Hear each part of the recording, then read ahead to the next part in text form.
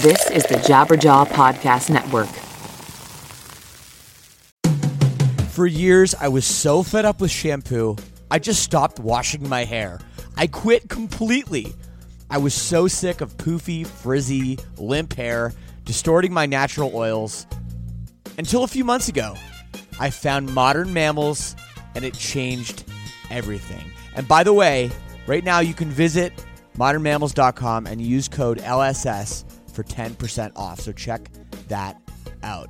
So look, I heard about this through the podcast, and before I agreed to advertise, they sent it to me, and I was reluctant. But let me tell you, I should not have been. This stuff is absolutely magical. My hair felt better, smelled way better, and most importantly, looked better. And I know it will do the same for you as well.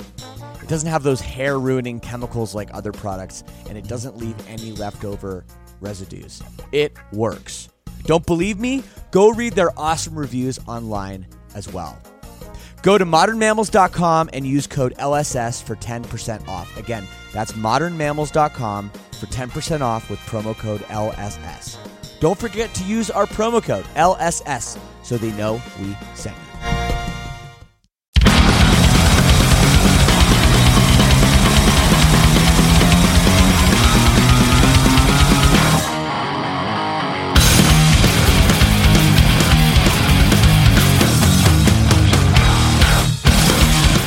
Oh, hey, I didn't see you there. Welcome to another episode of Lead Singer Syndrome. I'm Shane Told, your host on a podcast where I talk to other lead singers. Today we have a great show. Chris from Motionless in White is here. Chris Motionless himself, big hockey fan, big sports guy. Did you know that? I bet you didn't even know that. He says he doesn't talk about that. So it's a great episode. So happy to have him. We conducted this conversation in the back of his bus on Warped Tour in San Diego. Great times and really a good dude. And I really learned a lot about him. And I didn't know, he was such a big fan of, early 2000s music, including my band. So it was a flattering conversation and really, really, really enjoyed it. Before we jump in, as always, I want to say you can get in touch. It's real easy. Email leadsingersyndrome@gmail.com. We got an Instagram page at Lead Singer Syndrome. We got Twitter at Lead Singer Syn, S-Y-N. Also, Snapchat. It's Real Shane Told. We don't have a Lead Singer Syndrome one, so just using my personal one. But feel free to send me snaps of you listening to the show. We've been doing that the last couple of weeks. I've really been enjoying it, and I'm actually half decent at replying to those. So keep that up. Keep it up on the Snapchat. I usually add everybody back too, so I can look at your stories and creep on you. So yeah, check all that out. Again, it's Real Shane Told. Right now, I am in Australia. I am in a hotel room in Melbourne. Melbourne, man, this city rips. Like, I love this city so much. It actually reminds me a lot of Chicago, which, I don't know, it's just got, the way it's built is kind of like that. And right now, it's actually kind of cold outside, which you don't think of Australia as being cold, but it's their winter time. And I'm just having a blast here with some good friends. Pierce the Veil, Beartooth, that's the tour over here we're doing right now. It's awesome. I guess by the time this is out, we'll already be gone from Australia and we'll be on the way to Hawaii. I know, poor us. But if you're a listener in Hawaii, make sure you come out to our show with Silverstein and Beartooth. Silvertooth what? And we'll see you there in Hawaii. And of course, you guys always ask, how can I support the show, Shane? Well, it's really, really, really easy. The first thing you can do is tell your friends. Please, if you have any friends that are into music, doesn't matter what kind of music, please let them know about this podcast. Go to their phone, take their phone out of their hand, and go into the app, the podcast app that's on every iPhone or whatever. Subscribe to the podcast, get them into it. That's really what it's all about, to grow this thing. The sky's the limit. I'm really feeling good about it. We just had episode 40, and it's just been so much fun for me, and I really, really enjoy bringing these podcasts to you. I'll keep the intro short and sweet this week, so let's just jump into it with my new buddy, Chris of Motionless in White. Rolling from hell, falling from grace, and there is nothing left to take.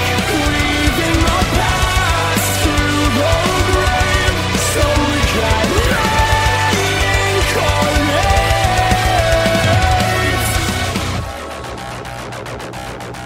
I'm here with Chris Motionless.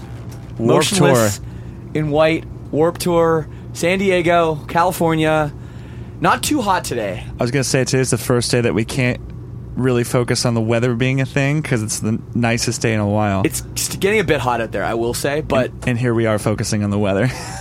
well, I don't know anyone. It seems to be like the it's obviously the easiest thing for anyone to go up to another person and talk about, but I feel like it's everybody I've come in contact with so far on Warped Tour, the first thing we always talk about is the weather. It's kind of but like, you know what? It affects everybody on this shit. Like it'd be one thing. It's one thing like you talk about the weather with someone like at work when you're like we're sitting inside together for 9 hours. Yes, weather's not really a factor. Yeah, and we're gonna leave and it's gonna be like dark outside. Like okay, that's just talking about the weather for the sake of making conversation. Yeah. But out here, literally the weather is like everything. If it rains, the day's fucked. Yep. You know? I guess, yeah. How has it been? Has there been a lot of rain this year? No, it's pisses me off because last week, the whole last week before we had our most recent off day, every single day it looked like it was on the verge of like just downpour, and it never rained. And then we finally had a day off, poured the whole day. I was like, man. fuck you, man.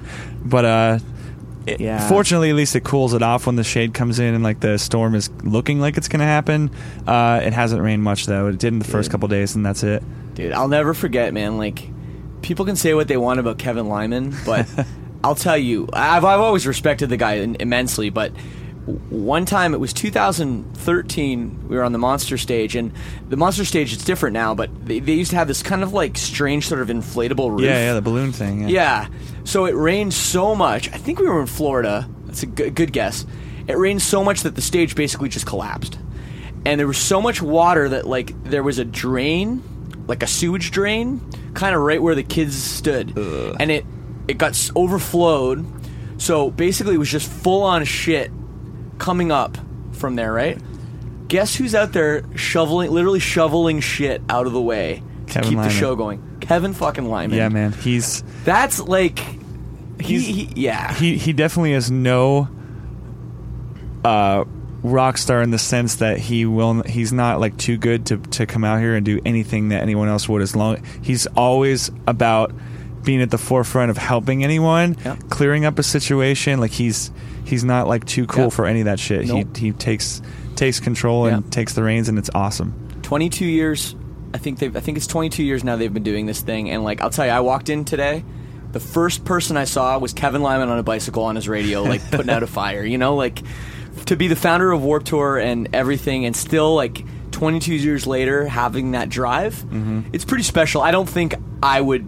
I think I'd probably, if I was him, I'd probably be home just like doing it from my computer in my office. I don't think I'd have the passion he does. Yeah, you know? I often wonder like what would happen if he didn't do Warped Tour one year. Like I think with how much he's done, he'd go fucking insane. Like he would just lose his mind if he didn't have that to do in the summer. Maybe you would think, oh, like he'd love the time off, but then like I don't know, workaholics and people who have that much of a influence on something like this, I wonder if he'd go crazy. Well, I mean, it's got to be a 12-month-a-year job, right? Like, so he probably the second they, pack up the cases in the tents, at the end of the tour, probably literally like the next day he's thinking about the next year and what bands he's going to get and all that shit. Yeah. So maybe by the time you have that buildup of all the work you do, putting it in, then maybe finally, like when it's time, he's excited and he just wants to get back out there, right? So it makes sense. Either way, thank you, Kevin Lyman, for 22 years of this. Yeah. So I got to ask you first off. Well, there's kind of one amazing thing about your band, is that you guys are able to play Warped Tour. You're also able to play like Mayhem Festival. You're able to tour with like A Day to Remember, and you're able to tour with like Slipknot and Lamb of God. That is so rare. I was talking to somebody and I was like, what bands can do that? And literally, I think your band is the only one we could come up with. Huh.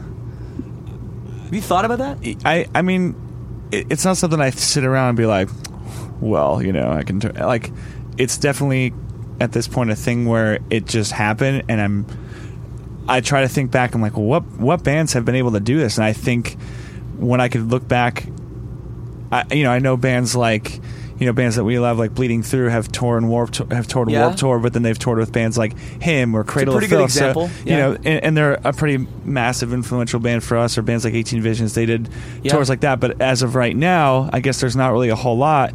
Avenged is probably the last band I could think of that's done the both worlds of stuff. Yeah. But, to see that in the sense that we idolize those bands are major influences for us, so to see that we're doing something that we enjoyed that they did is rewarding in that sense. But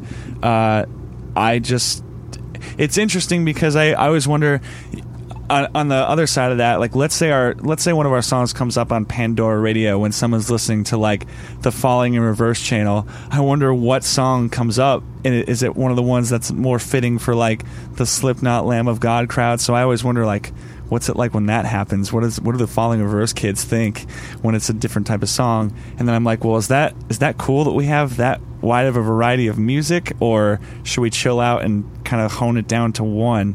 So it's concepts like that, like what you brought up, make me think about what we do musically as a band, and I'm very happy for that. And I'm also kind of like, I stress out a little bit over it. So it's a bit of both, but I'm just happy that we're able to do what we want to do and do these cool tours. I think it's amazing. I mean, the fact that you guys are able to do that, and like, even like you have the AP Love, like even that magazine, which typically doesn't.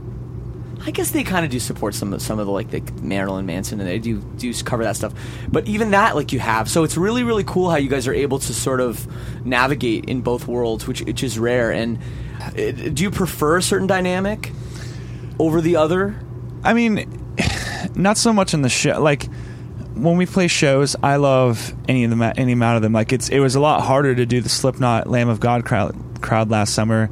I mean, we were opening the tour, so no one gives a shit about the opener. They're just there to see. In that world, it's harder, for sure. But I enjoy that challenge, and I feel like when the people in that world get really excited about a band, they stick around a little bit more than, let's say, I've seen firsthand that a lot of like not a lot, but a considerable amount of the Warped Tour crowd kind of just comes and goes with what they like at the moment, and they move on to the next thing and the next thing. And we are fortunate in that sense to have a lot of diehard fans that have stuck with us for years and years and years. So it's tough to pick.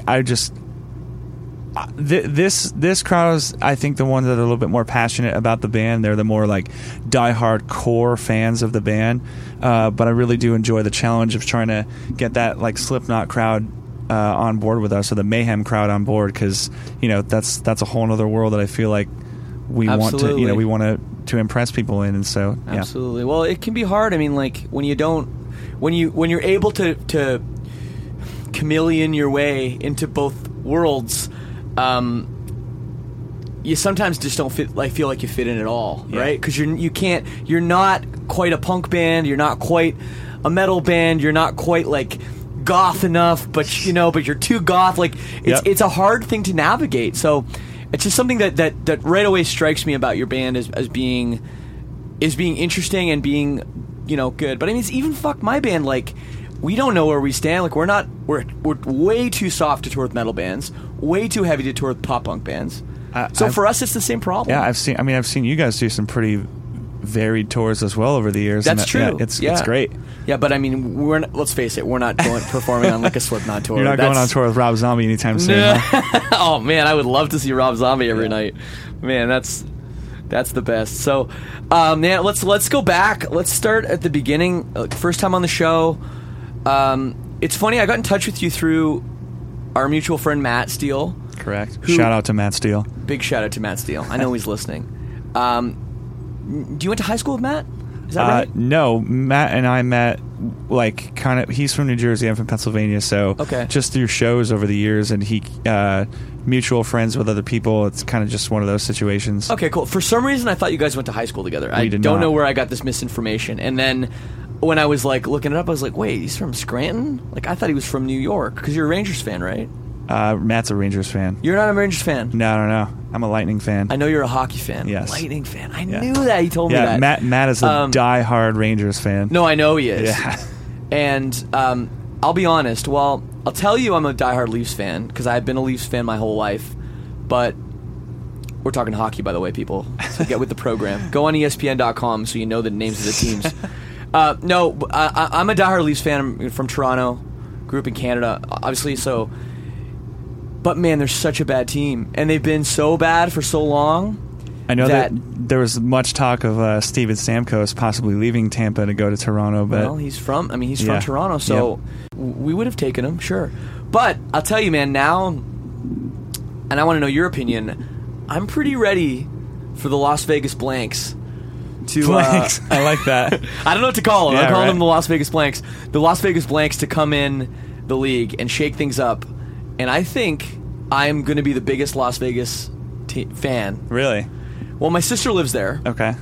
So I spend a lot of time there. Like I spend every Christmas there and stuff, shit like that. So I'm excited. I think it's good for sports. I think it's great for the city of Las Vegas. So, what's your thoughts on it? Well, I mean, I think it's a side note to that. I believe I read something about Quebec City applying for another team. Yeah. Again, which I don't know if they'd go with the Nordiques again or if they just come up with a new team. But yeah, it probably depends on like the licensing or some shit like that. I was very surprised to hear that a Canadian city was denied a team, but yet Las Vegas was approved. That was very bizarre to me, and I feel like Canadian fans are very, very upset about that. So.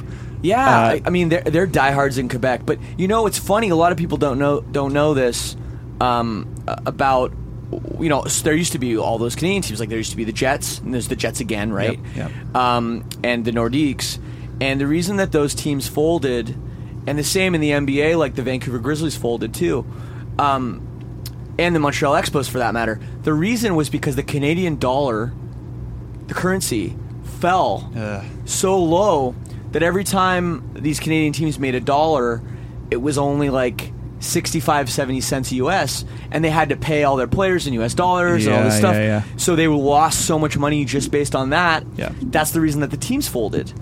So, like 6 months to a year ago, the Nordiques were in great shape because the dollars were on par. Now they fell again. So it's the same problem. And this is something like people don't talk about. I guess maybe Americans don't really look at the conversion like we do. We're pretty dumb, so we don't. No, it's not dumb. Well, I mean, there's I don't know what the polls are on Trump, but there are some dumb people in the U.S. Let's be honest.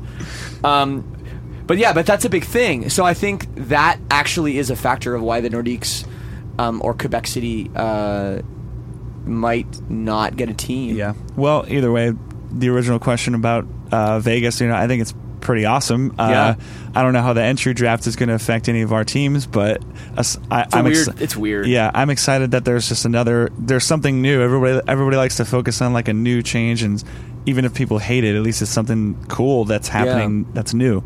I think it'll be great for Las Vegas. It's interesting to see.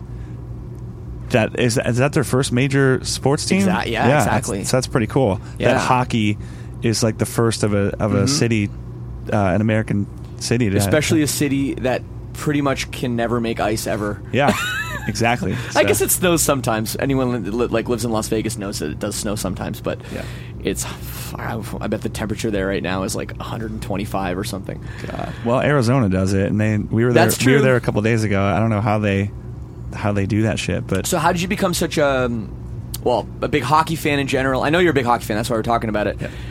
How did you become such a big hockey fan, and how did you become a Tampa Bay Lightning fan, being from Pennsylvania? Well, I don't really know if a lot of people know this about me because I don't really reveal like too much of my earlier life, but before music, it was sports. Like all I cared about in my life was sports, and I was very athletic. I was like asked numerous times to be in the high school football team. I was just like, nah. You're a big guy. I can see that. Yeah, I'm a tall dude. So I never actually played ice hockey. I played street hockey. I played soccer. I played so many different sports for teams and just local stuff that we had going on in our neighborhood. So I've always been a big fan of all sports. The only person I wasn't raised on hockey. The only person in my family that liked it was my uncle, who was a Stars fan and a Red Wings fan. So I grew up with it in my blood. Then I just got over those sports altogether and went into the X Games type of sports. As Yeah. right before music was like, I could care less about baseball, hockey, whatever. It was all just like skateboarding, riding or BMX, all that shit. And then music came. And so it's been like phases over my life where these things have come and gone. And once music became like a career and I wasn't moving on from it like I was with sports and then BMX and then to music, I kind of just went back to sports. Yeah. And it's funny. Hockey was the one that got me back. That like got me initially to be interested in sports again. But now I'm slowly seeing that when there's like a baseball game on. I played baseball since I was like I think 7 through 14. So now when there's a baseball game on, I'm like I see that I keep watching it. I watched the NBA Finals this year. So I think I just really love sports. As far as being a Tampa fan, I was not really raised on a team. If anything, I was around the Flyers a lot, which I back the Flyers. Sure. Just being around them, we're not really. We have the. 'Cause you're from Scranton, right? Yeah. It's kind of not right near anything. You're kind of close to everything, but far from everything. Yeah, most people in our area, we have like the minor league Penguins next to where we live. But growing up, just being around more so Flyer stuff than Penguin stuff. So that's always been like the team that was I wouldn't say raised on, but come to like. But when it came time to just like reintroduce myself into the sport and pick a team, I just really liked Steven Stamkos because he was a young, great, super talent. But Tampa's such an underrated underdog team, and I was like, fuck, man, like I want to back a team that has so much great potential. Like at that time, they had Marty St. Louis and Vinny Lecavalier and like just great players, but they were getting shit on, and nobody cared about. Everyone's always like, "Oh, team from Florida, fuck that." I was like, "That's the team I want to back." So yeah, that's how I. Yeah, no, I remember like when they won the cup. What year did they win the cup the first time? 2004. Yeah, when they won the cup, I remember the next year. I think the opening game wasn't even sold out. Which is just, I mean, that tells you about their fan base, and how hard it is in, Florida to, But I back the team too, and Bishop's been like a monster, in the crease. So that's interesting though that you talk about sports and kind of how you have this journey, because I'll agree with you, man. Like for me, when I was 10, 11 years old, I started collecting baseball cards. And, for me, like, I'm from Toronto, so the Blue Jays, they won the World Series in 92 and 93. Yep. So I was 11 and 12 years old, respectively. So that's, like, for me, that's, like, all I cared about was sports. I'm sure it was probably a massive moment then for I your heard Metallica. And I was like, I heard the song One, like, and I was like, what is that? I have to do that. My sister's like, I think it's guitar. I'm like, get a guitar. So that's what happened with me. And it's true. Like, I got into music, I got into punk rock and hardcore. And then I ended up exactly the same as you, sitting on a tour bus one day being like, I love baseball. Yeah. Why am I not watching baseball? I love baseball. And it's funny how that kind of is a thing. I think we just... Like, we got so interested in the music that we just, like previous things, we just forget about the stuff before that. And once the music world became the job that it was is for us, you settle down and start to pick back up on things that you really did like before that. It's not this does consume our lives, but at the same time, you get to a point where it's so constant that you need other stuff to really go back to and be interested in. So. Well, I'm sure too, like there was a point in your career early on, Chris, where you got signed, right? Where we were covering Silverstein songs. Yeah, that existed. Oh yeah, Which ones? Smashing to Pieces and Giving Up. Damn, yeah, way earlier on. You're reaching for your phone like you have a recording of it. No. Yeah, right. No, I'm trying to. I have people from. I'm sorry. Go ahead. No, it's fine. I would love to have witnessed that. That's funny. I didn't know that. I'm flattered. Yeah, VFW clubs were stoked. Damn, dude, Go ahead. Sorry. No, that's rad. I'm beside myself. But the thing is, what I was saying, Chris, is like you get to a point where you're a local band, and you're just trying to make it. You're just trying to get your name out there, and then all of a sudden you get a little bit of hope, like that you get. I read a little bit about you guys. Like you guys had a manager, that got involved, and then you go around a label and you're putting out an EP, and then all of a sudden your life gets taken over by music, and you just have you basically just put your head down, and you have the blinders on, and all you focus on is music. And that's probably when a lot of the other things that are sort of your, somewhat casual, like I'm sure, like, I mean, I probably haven't landed a kickflip since like Silverstein got going, I'm not very good at skateboarding, but I just like something like that, like skateboarding. I was like, I just stopped doing it. I love skateboarding. I just stopped doing it because I was so immersed in music. So I mean, I think that's the reason. But talk to me about when you transitioned from X Games type of shit into music, and how did you get involved with like playing music? I mean, I would definitely have been. I've spoken about this seeds being planted early in my life. My grandfather was like a big country fan, always playing music. My uncle, the one that we talked about, who liked the Stars and Red Wings earlier, he was, my grandfather's son. So both of them were always musical and always like playing guitar around me. Whenever my grandparents were a huge part of my life when I was growing up, and so I was always around my grandfather, always acoustic guitar, playing country songs. And he always tried to get me to play. I had no interest in it. I was just like video games, sports. Didn't care about playing music. And finally, like years later, I have an uncle that also plays, a different uncle that plays guitar on my dad's side. And he was just like, hey, sit down and try this. Just randomly one day I was at his house, and he taught me that like Johnny B. Good riff. And I just started playing it. I don't know what happened, man. It just clicked, and I was just like, I want to learn more.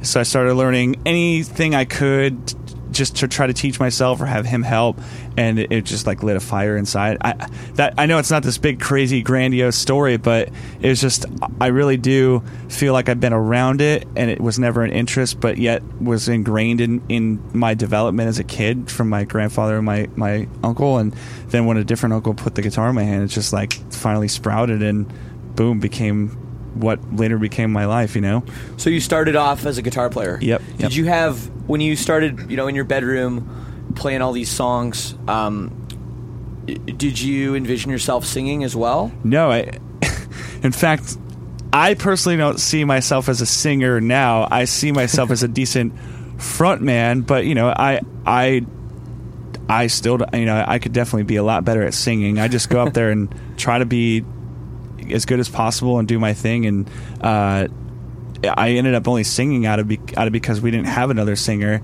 and we really needed somebody to like sing the songs we were covering, or when we were writing stuff, we were trying to write original music and there was no singer. Yeah. So I was just like, well, I'll sing. So I started playing guitar and singing to like hide behind that, because I wasn't a front man. I was the I just wanted to be like Green Day or Blink-182 to just play the guitar and sing instead of just be the front man. But no, I never saw that, and then it just happened out of necessity pretty much. It's so funny because that is on the Lead Singer Syndrome podcast, I talk to lead singers. This is like the 40th guy I've talked to. I would say most people have the same story. Really? It blows my mind every time. Awesome. People being like, and you know what? Same with me, man. Like I was a guitar player. I was a guitar player, and I was literally the only guy in the room that could even carry a tune. So I got stuck with it. And like at some point, because that was, I was in like a punk band before I played guitar and sang. And at some point, I ended up in a band, Silverstein, which I wasn't playing guitar. And how did that happen with you? How did you remove the guitar and now you're just? I mean, we were very early on. I was into the things that I was into, all the music, like AFI and the bands that we mentioned earlier. But a lot of the other guys in the band were. I was also into bands like Under Oath and Silverstein and a pretty wide range of stuff. So we all just kind of got together and jammed out just covers of all the bands that we liked. And when it came time to write originals, it kind of got more in the direction where it was stuff kind of more like AFI or the influence from the other guys wanting to do like Under Oath type of stuff. It went in there, and eventually over time it just got more riffier to the point where I couldn't play and sing anymore. Oh yeah. So we were like, okay, well maybe we should get another guitar player and I'll just sing. And I didn't want to, but it was just to play the music that we were naturally going towards. As we progressed, it just made it made sense, and I just was like, all right, well, fine, I'll just sing. And I liked, at that point we were performing live, and I was singing and playing guitar, and I liked singing. I liked being the front man, sort of. So I was like, all right, I'll try it. I think I could do this, and it ended up being clearly the best move that I've made in my life, to just let go of the guitar. But at least it gave me such a great understanding as to how music works, and me and our guitar player Ricky write all of our music. Yeah, so you're together, still a writer. You still, like, when you guys have band practice or you're writing, you still probably have a guitar around you. Yeah, and you're yeah. still. It's I'm very heavily present in that world. So It's the same as me. yeah, even though I don't get to play live, we do get to be a great addition to the creation of the music based on still what we want to do with the band, and we have a good understanding of how the music's going to work because we're the vocalists now too. Yeah. So yeah, it's an amazing thing though how I think, like, even myself being, in this, doing this so long, like, being in a touring band for 12, 13 years, I'm still surprised how many, like, lead singers are, guitar players or drummers or whatever. Like, Yep. I think a lot of fans that come out to shows, they see a guy up there and they're just like, oh, he's just kind of the guy running around screaming. Like, he's more like the hype Yep. man than the brains behind the music. Everyone always just assumes it's the guitar players that are writing it, and they're kind of the masterminds. Or in our case, the fact that we both sing and scream, so many people think that we're two different people. They're like, oh, the screamer from that band and the singer from that band. They think that shit too, and it's just like, well, you just don't know. Whatever. Yeah, I don't know if you've gotten that too. For me, because I'm not going to toot my own horn or say I fucking invented anything, but I was one of the more original people that did both. Yeah. Because back in those days, there was almost always, like, if you think of, like, Alexa on Fire, which I know your email address is That's so Alexa funny. on Fire song. But which one is it? 44 caliber love letter. I kept, Straight from my heart. Yeah, right. I kept that shit from back in the MySpace days because I refused to let go of it. That's funny, really funny. That's really funny. Yeah, we played with Alexa on Fire in a fucking barn in Uxbridge, Ontario once. So going way back, but no, like bands like that, they had, like, Dallas Green, singing these these vocals, and then George running around screaming, like. And, like, Static Lullaby was like that, and Under Oath was two people, and there weren't a lot of bands that were the same guy. And I honestly think that was what made Silverstein, like, in some people's opinion, like, special at the time. Yeah, because people were like, holy shit, it's the same guy, like, and you guys now it's like, fuck, Jeremy from A Day to Remember just crushes me. It's like, there's, like, plenty of guys that have done it and surpassed, but it's true, like, there weren't a lot at the time. I think you and Buddy are the only two I could think of. Yeah, Buddy too. Yeah, that's I'm sure there was a few others, but yeah, I love that. I saw you guys both on tour together. I was like, this is sick. Just two only singer screamer. I remember that tour very well. Like, Yeah. 04. It was a long time ago. Very long time ago. But that's cool. Yeah, like, it just always blows my mind on this podcast how many people, like, say, I'm not really a lead singer. Like, no, I'm just a guitar player, and I just sort of fell into this. I just go up there and hope it works, man. Like, I've never claimed to even be a singer. I just do it because that's what happened. So hopefully people aren't like, this motherfucker thinks he's a singer. Like, no, I don't at all. Yeah, I just try. That's right. I mean, hey, that's all we can do is try and hope it works out. So you guys have a new record you're working on right now? Yeah. Are you trying to write on the road, or is the record already done? Or what a great question. All the stuff that is set up over next to you, my little podcast mic and shit. I've been trying to write all the vocal stuff on the tour. That's just I just record into that microphone. Just it's easiest cute. thing. It's very cute. Yeah, all the music's recorded and tracked, and now I'm just trying to finish up the vocals. So after the tour's over, I just go in and record it all. And so the record is written. You just have to record it. That is cool. Yeah. Well, lyrically not so much, but all the music's recorded and all good. So yeah. Great. Yeah. And I know you have a label change. Yes. I know you did. I guess you've done 3 records with Fearless, and now you're moving on from them. And it's Roadrunner Records, is that correct? Yep. So how did that change come about, and I guess why? Well, I mean, we signed a deal for 3 records with Fearless early on, and we were open to whoever for the next cycle, or whenever our contract was up with Fearless, we were just like, okay, well, we know what it is that we're hoping for. the major concern with us was we wanted to find a label, whether it could have been Fearless. We definitely did not write them off like, oh God, we can't wait to get away from them. It was like, whoever comes along that wants to work with us and work with what we're expecting from a label at this point of our career.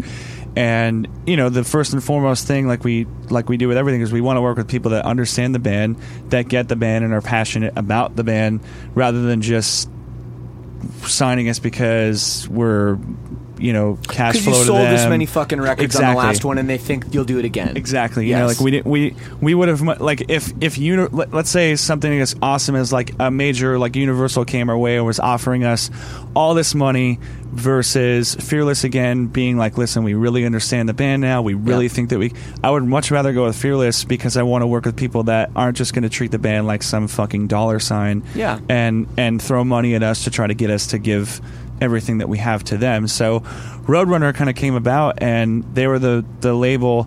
It was them, and I have to say shout out to Brett from Epitaph. Both of those labels were very, very straightforward in showing interest in us. Yeah. And it was one of the hardest decisions we've ever had to make, because I back everything that Brett does, and I think Epitaph is an insanely strong, great label. I love Roadrunner. We did make the decision that it was time to move on from Fearless and just try a new path for the band, and Roadrunner just seemed to be the ones that really put forth the best offer, so to speak, in what we were looking for. They have a really great international presence, which is something that we feel like we have not really even scratched the surface internationally, or barely, and we really like Roadrunner's presence there, so that was a big thing, and just the fact that we got to know the guys over time, and I really love all the people that work there, and they've been really cool to wanting to just be not control what we do. They were just, we like you for what you're doing, and that's why we want to sign you. And that was like, yes, like, right, yeah. Because you always hear about the horror stories of, I don't know if Roadrunner's a major label. I guess they kind of are. Yeah, like, it's an interesting gray area, but they're I guess they're an indie label, kind of, but they're basically all major label owned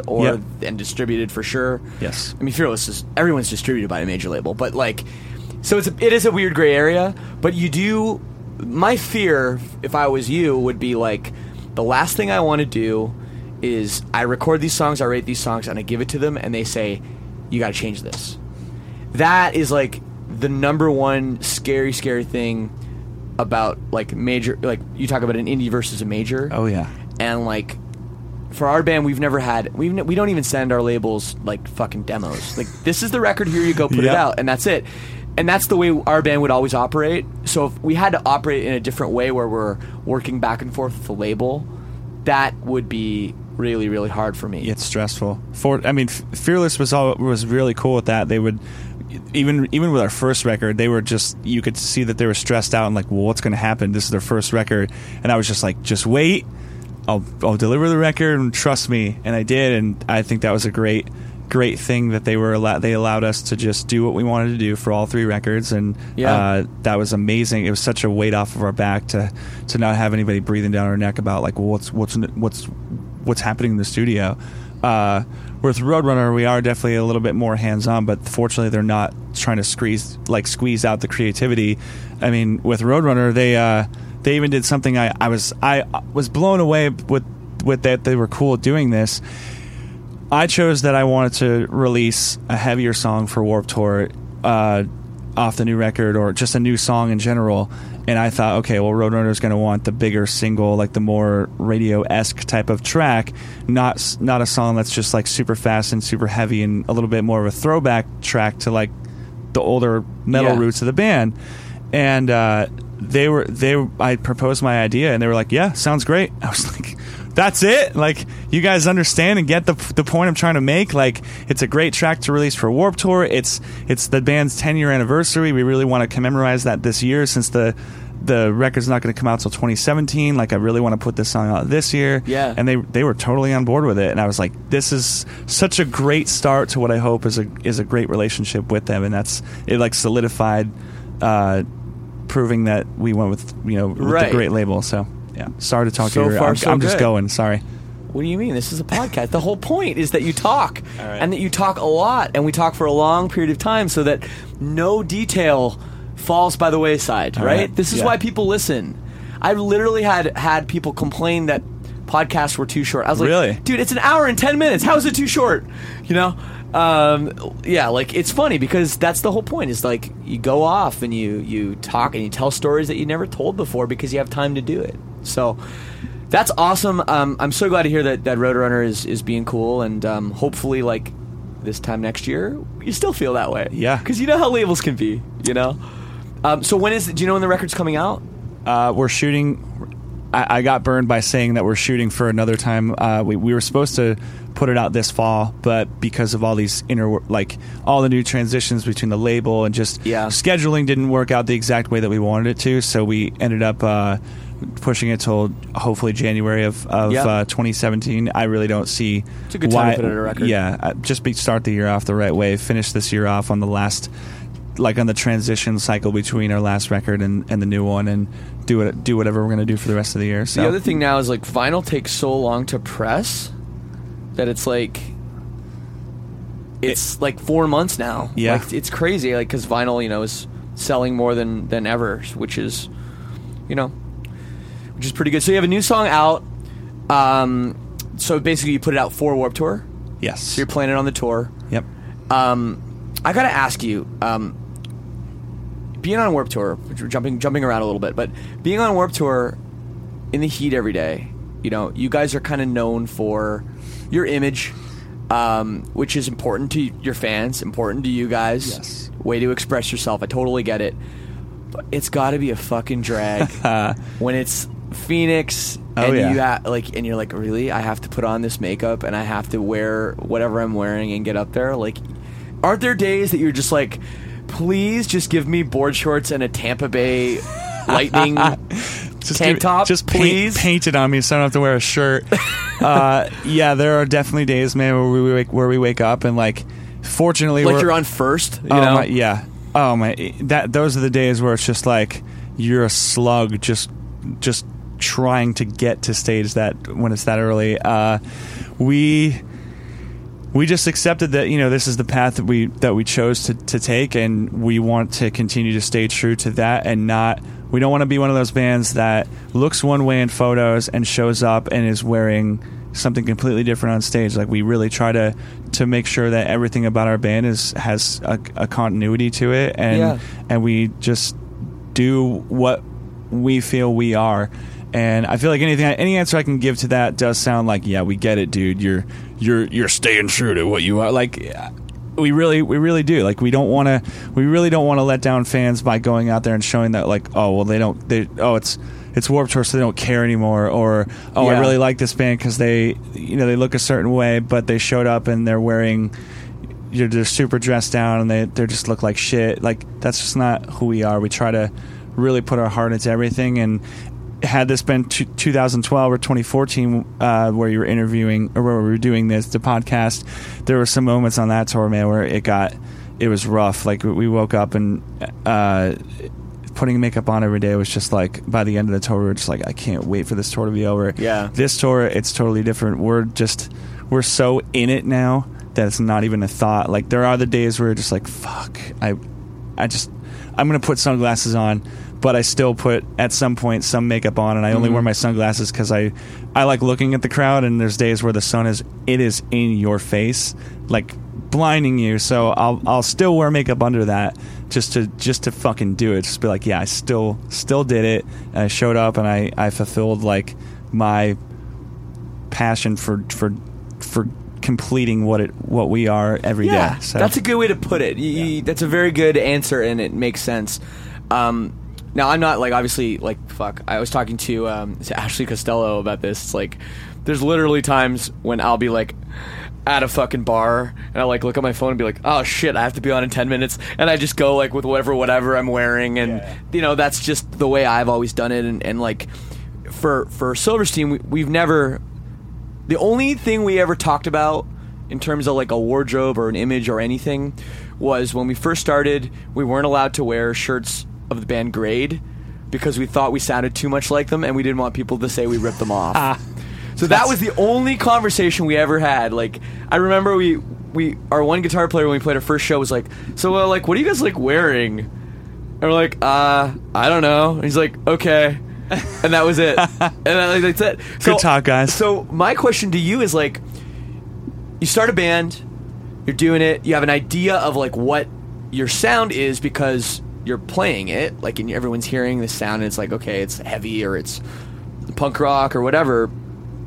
So that doesn't even really need to be talked about. But like, in terms of an image or all that stuff, like, for you guys, how did that start, and how did that progress, and like, and how much of that on an ongoing basis is that like affect, you know, what your relationship with each other is, and like everything, like how much of that is kind of the percent of the band focus? You brought up earlier about this is like the time to really talk about shit that you don't really get to talk about with other people. Yeah, this is a very interesting question, because I can't remember a time where I've really gone super in depth answering this question, and I have a lot of personal aggression towards it. Oh, really? Yeah, so maybe you're going to get some stuff that I've never said before, in the sense that me complaining about stuff regarding my own band, which is rare. I mean, sure. Let's just say, for anyone listening to this, if you go to Google and you search Motionless in White, you'll find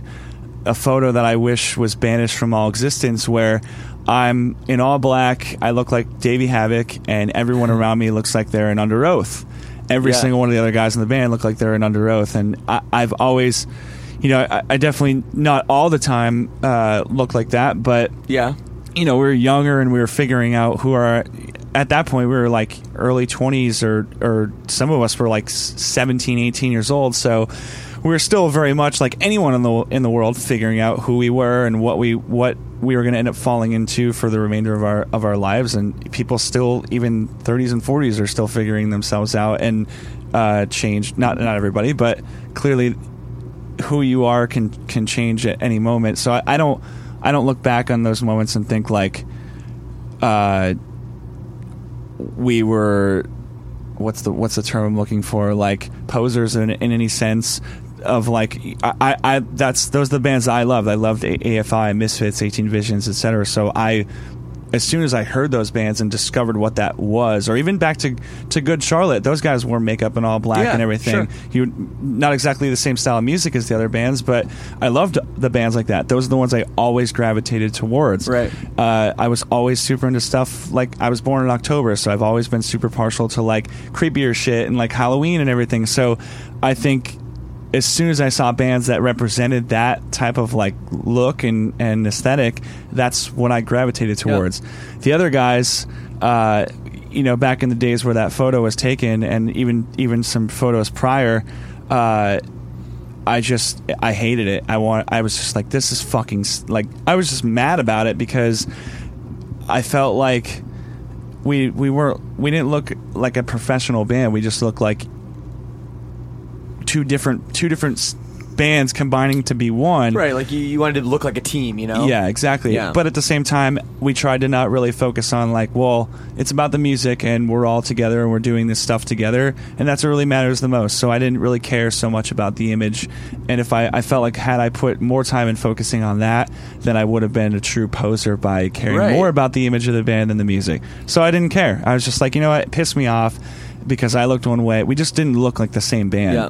But all the guys in the band were on board with the music, and that's what I cared about the most. But then over time, obviously there's been a shift where either you said something, or they just sort of wised up to it, or someone else said something, or there was a conversation, which is, I guess, what I'm asking. Exactly. There was, it kind of just slowly progressed, and the evolution of the music that the band was taking, I feel like one by one, like the only other person that really got on board with it early on was our drummer Angelo, our original drummer Angelo, and he's just came around. Like one by one, everyone came around to it. I'm the oldest. I was the oldest of all of them, so you chalk it up to the fact that I was just in a different part of my life than they were, and they were finally coming around. I don't know what it was. Yeah, but at one point, one by one, each one of them started kind of coming on board and understanding that they liked all the same bands that I liked as well, but they just didn't look like that, and I wasn't pushing to say like you have to look like this.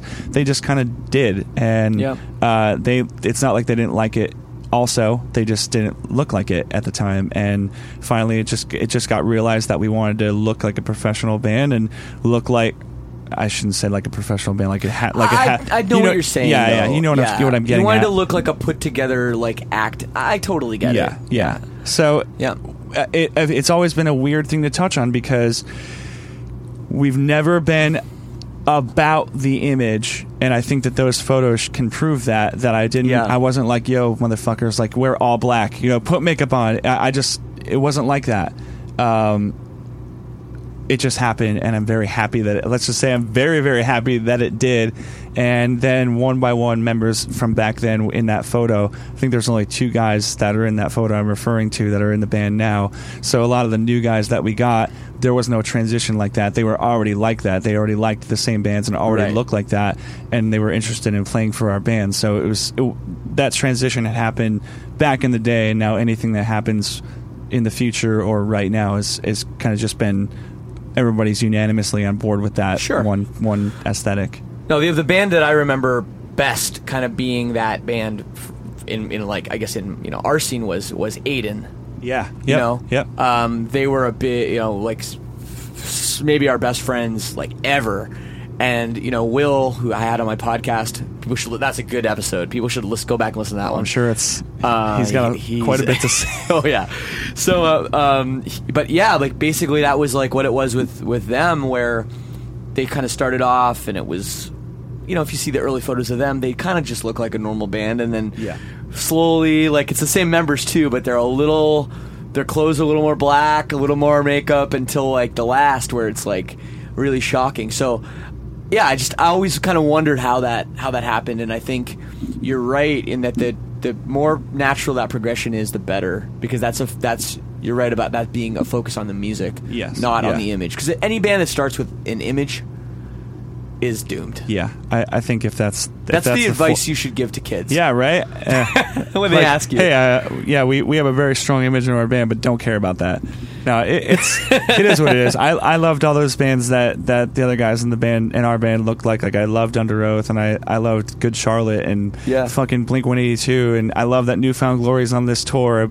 I loved all that different stuff, but the look that I just went for was the one that grabbed me the most, and that was like the whatever you want to call it, the goth look or whatever, and or like even 18 Visions they were always wearing makeup, but like fancy clothes and like fashion core, dude. Exactly. So I was just talking to Keith from ETID earlier today about fashion core, and that was like a big thing. Yeah, that was that was a big change in hardcore when that happened.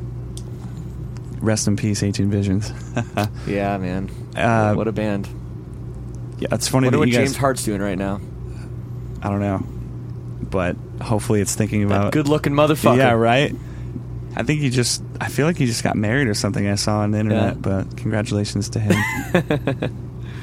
Yeah.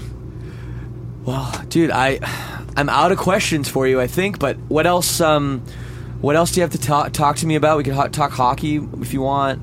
Other sports. What else is going on in your life? What's new? Well, we could talk more about you. I mean, maybe you don't talk about you as much in these things, and people. No, I talk about myself way too much. Oh, do you? Okay. Yeah. Every time, like you say something, I'm like, but my band too. We did.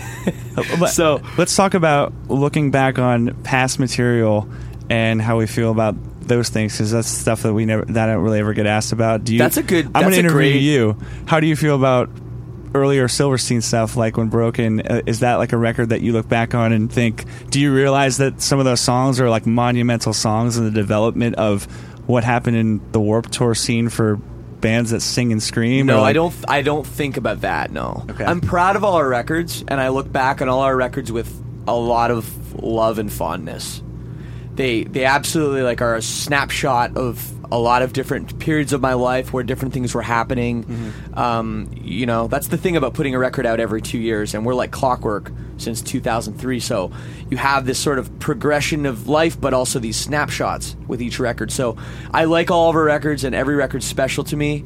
But in terms of a song being like monumental, like maybe you're talking about like Smashing to Pieces or Giving Up being like songs that your band covered, which is really funny. No, I don't think about it like that. I don't think about those songs being that, whether they are or not. I guess they are in some ways, but this reminds me of a conversation I had with Ryan, the guitar player for Poison the Well, and we were talking about, I was like, dude, you realize that you ruined metalcore.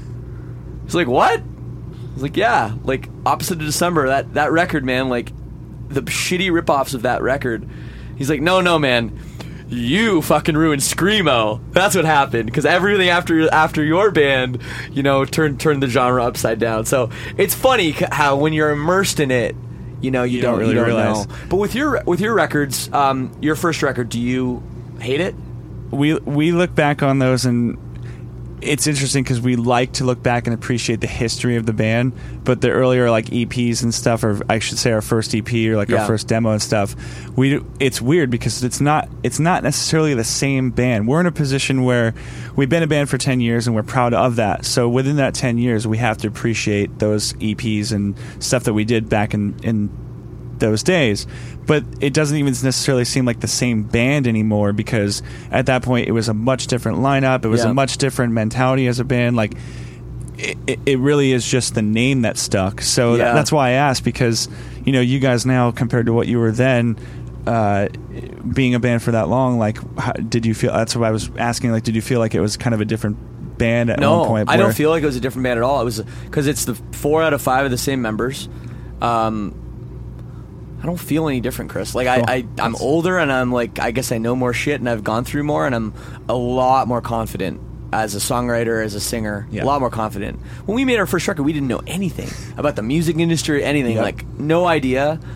So like that's the thing. But I don't feel different in terms of like it being a different band. I just feel like that was the start. So yeah, that is interesting because you guys, like, your first full length was like 2010. Yeah. Yep. So for you guys to be a band, like, you had like a 4 or 5 year period where you didn't even put out a record. Yeah, that's what I mean. Like that first record is when I feel like the band necessarily started what it still is today. I mean, it's evolved from that point. But when I look back to our record, Creatures, although there's some things about it that I'm like, oh my god, why did I write that? But you mean like lyrically or vocally? Yeah, lyrically, just different things that are on there. I'm just like, oh my god, why? But I feel like that's Motionless in White. Yeah. The prior stuff to that, I look back and that's before everything kind of turned into what it is now. So I'm stuck in this weird gray area where like I said, we just wrote a song to celebrate the 10 years of the band, and those are a part of the 10 years. Right. But that earlier part also feels so distant from what we are now. I struggle with that. Like, I don't know how to feel about that stuff. So that's why. Well, I think it's okay. I mean, every band is different. Like I was just talking to Keith, and he kind of said, like, we're the only Every Time I Die. Oh yeah, that is very true. And you are the only Motionless in White. Like, whatever you do is what you do. There's no predetermined path that you have to take or anything. So you took the path you took, and your early stuff is your early stuff, and maybe it's not as good. Maybe, and some people might think it's better. It's just, it is what it is. But I have to ask you, when you were doing these 10-year anniversary shows, were you playing that early stuff? We haven't actually done. Oh, you're doing them? We're going to try to do some actually at the end of this year. Is that announced yet? No. Oh, cool. Hey, well, it's look in at that. the. I got the exclusive. Yeah, we're trying to do some like end of this year, celebrate like 10-year anniversary. Even if it's just East Coast stuff, just to do some shows to end. I mean, obviously, you can only have one 10-year anniversary. We want to end the year off doing shows that celebrate that. Sure, and then of course you have the new record, which will be coming out next year. So it makes sense before the new record comes out to kind of celebrate it, and then move on to the next chapter. There will the next be decade of Motionless in White. Exactly. There will be old songs played at those shows if they go down. So, good. Well, I mean, that's the thing. It's almost kind of bullshit if you're going to do a 10-year anniversary tour and then not even celebrate the first 4 or 5 years of the band. Yeah, it's always been weird. I would feel. I don't know if we'd go back, but there would be some, Yeah. at least from the first, we'd probably touch on stuff that we were proud of back in the day. Like we have a song called, oh my God, we have a song called Destroying Everything that was on our like EP that we put out with Tragic Hero Records. So there'd be songs like that, or like the song called Ghost in the Mirror. So maybe something earlier than that, Yep. but that's why, it really just depends on what happens. I don't know if we're going to be able to pull off a whole 10-year anniversary tour. It sounds unlikely with what I know we have before the end of this year, but even if it's just one show, we're gonna bring something back from back. Yeah, I think Yeah. that's awesome. Yeah, we'll see. It sounds like you guys have a lot of great stuff coming up. Good luck on recording the new record. Good luck with Roadrunner, and Thank you. We're almost done Warped Tour, so Last week, almost done. Last You ready to go week. home?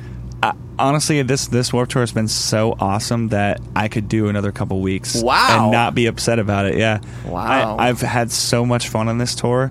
I don't know if it's just, there have been some shows where people are just fried at the end of the night, but I've even had fun at those shows. Like, we played in St. Louis, and you could tell the crowd was just hammered by the heat. Yeah. And I didn't care. I wasn't like, well, the show sucked. St. Louis is always a bad one. Yeah, no, I felt bad because it was hot that day, but the crowd stuck around, and even shows like that where everyone's just drained was still super fun. And I don't know, man. I'm just really enjoying it. You should start a petition. Just a joke. It would be funny though. Put up in catering. Put up a poster petition to extend Warped Tour.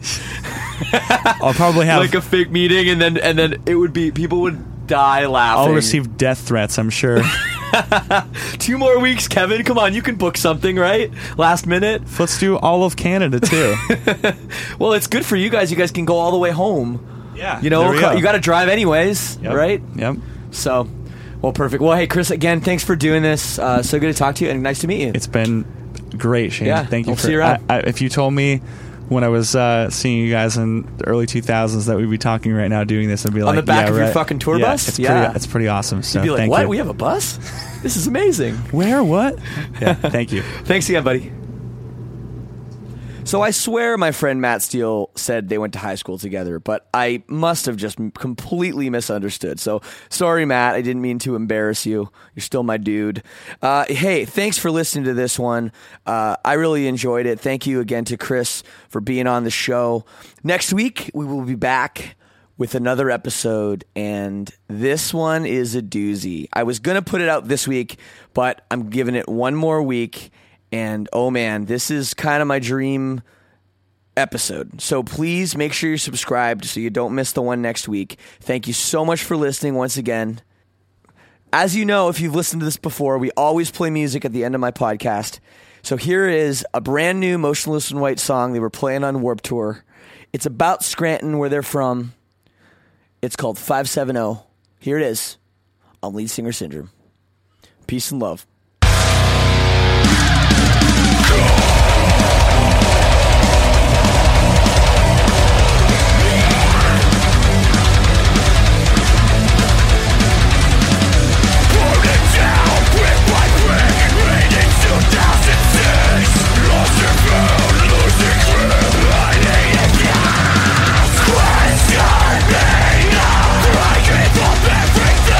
Forget me now.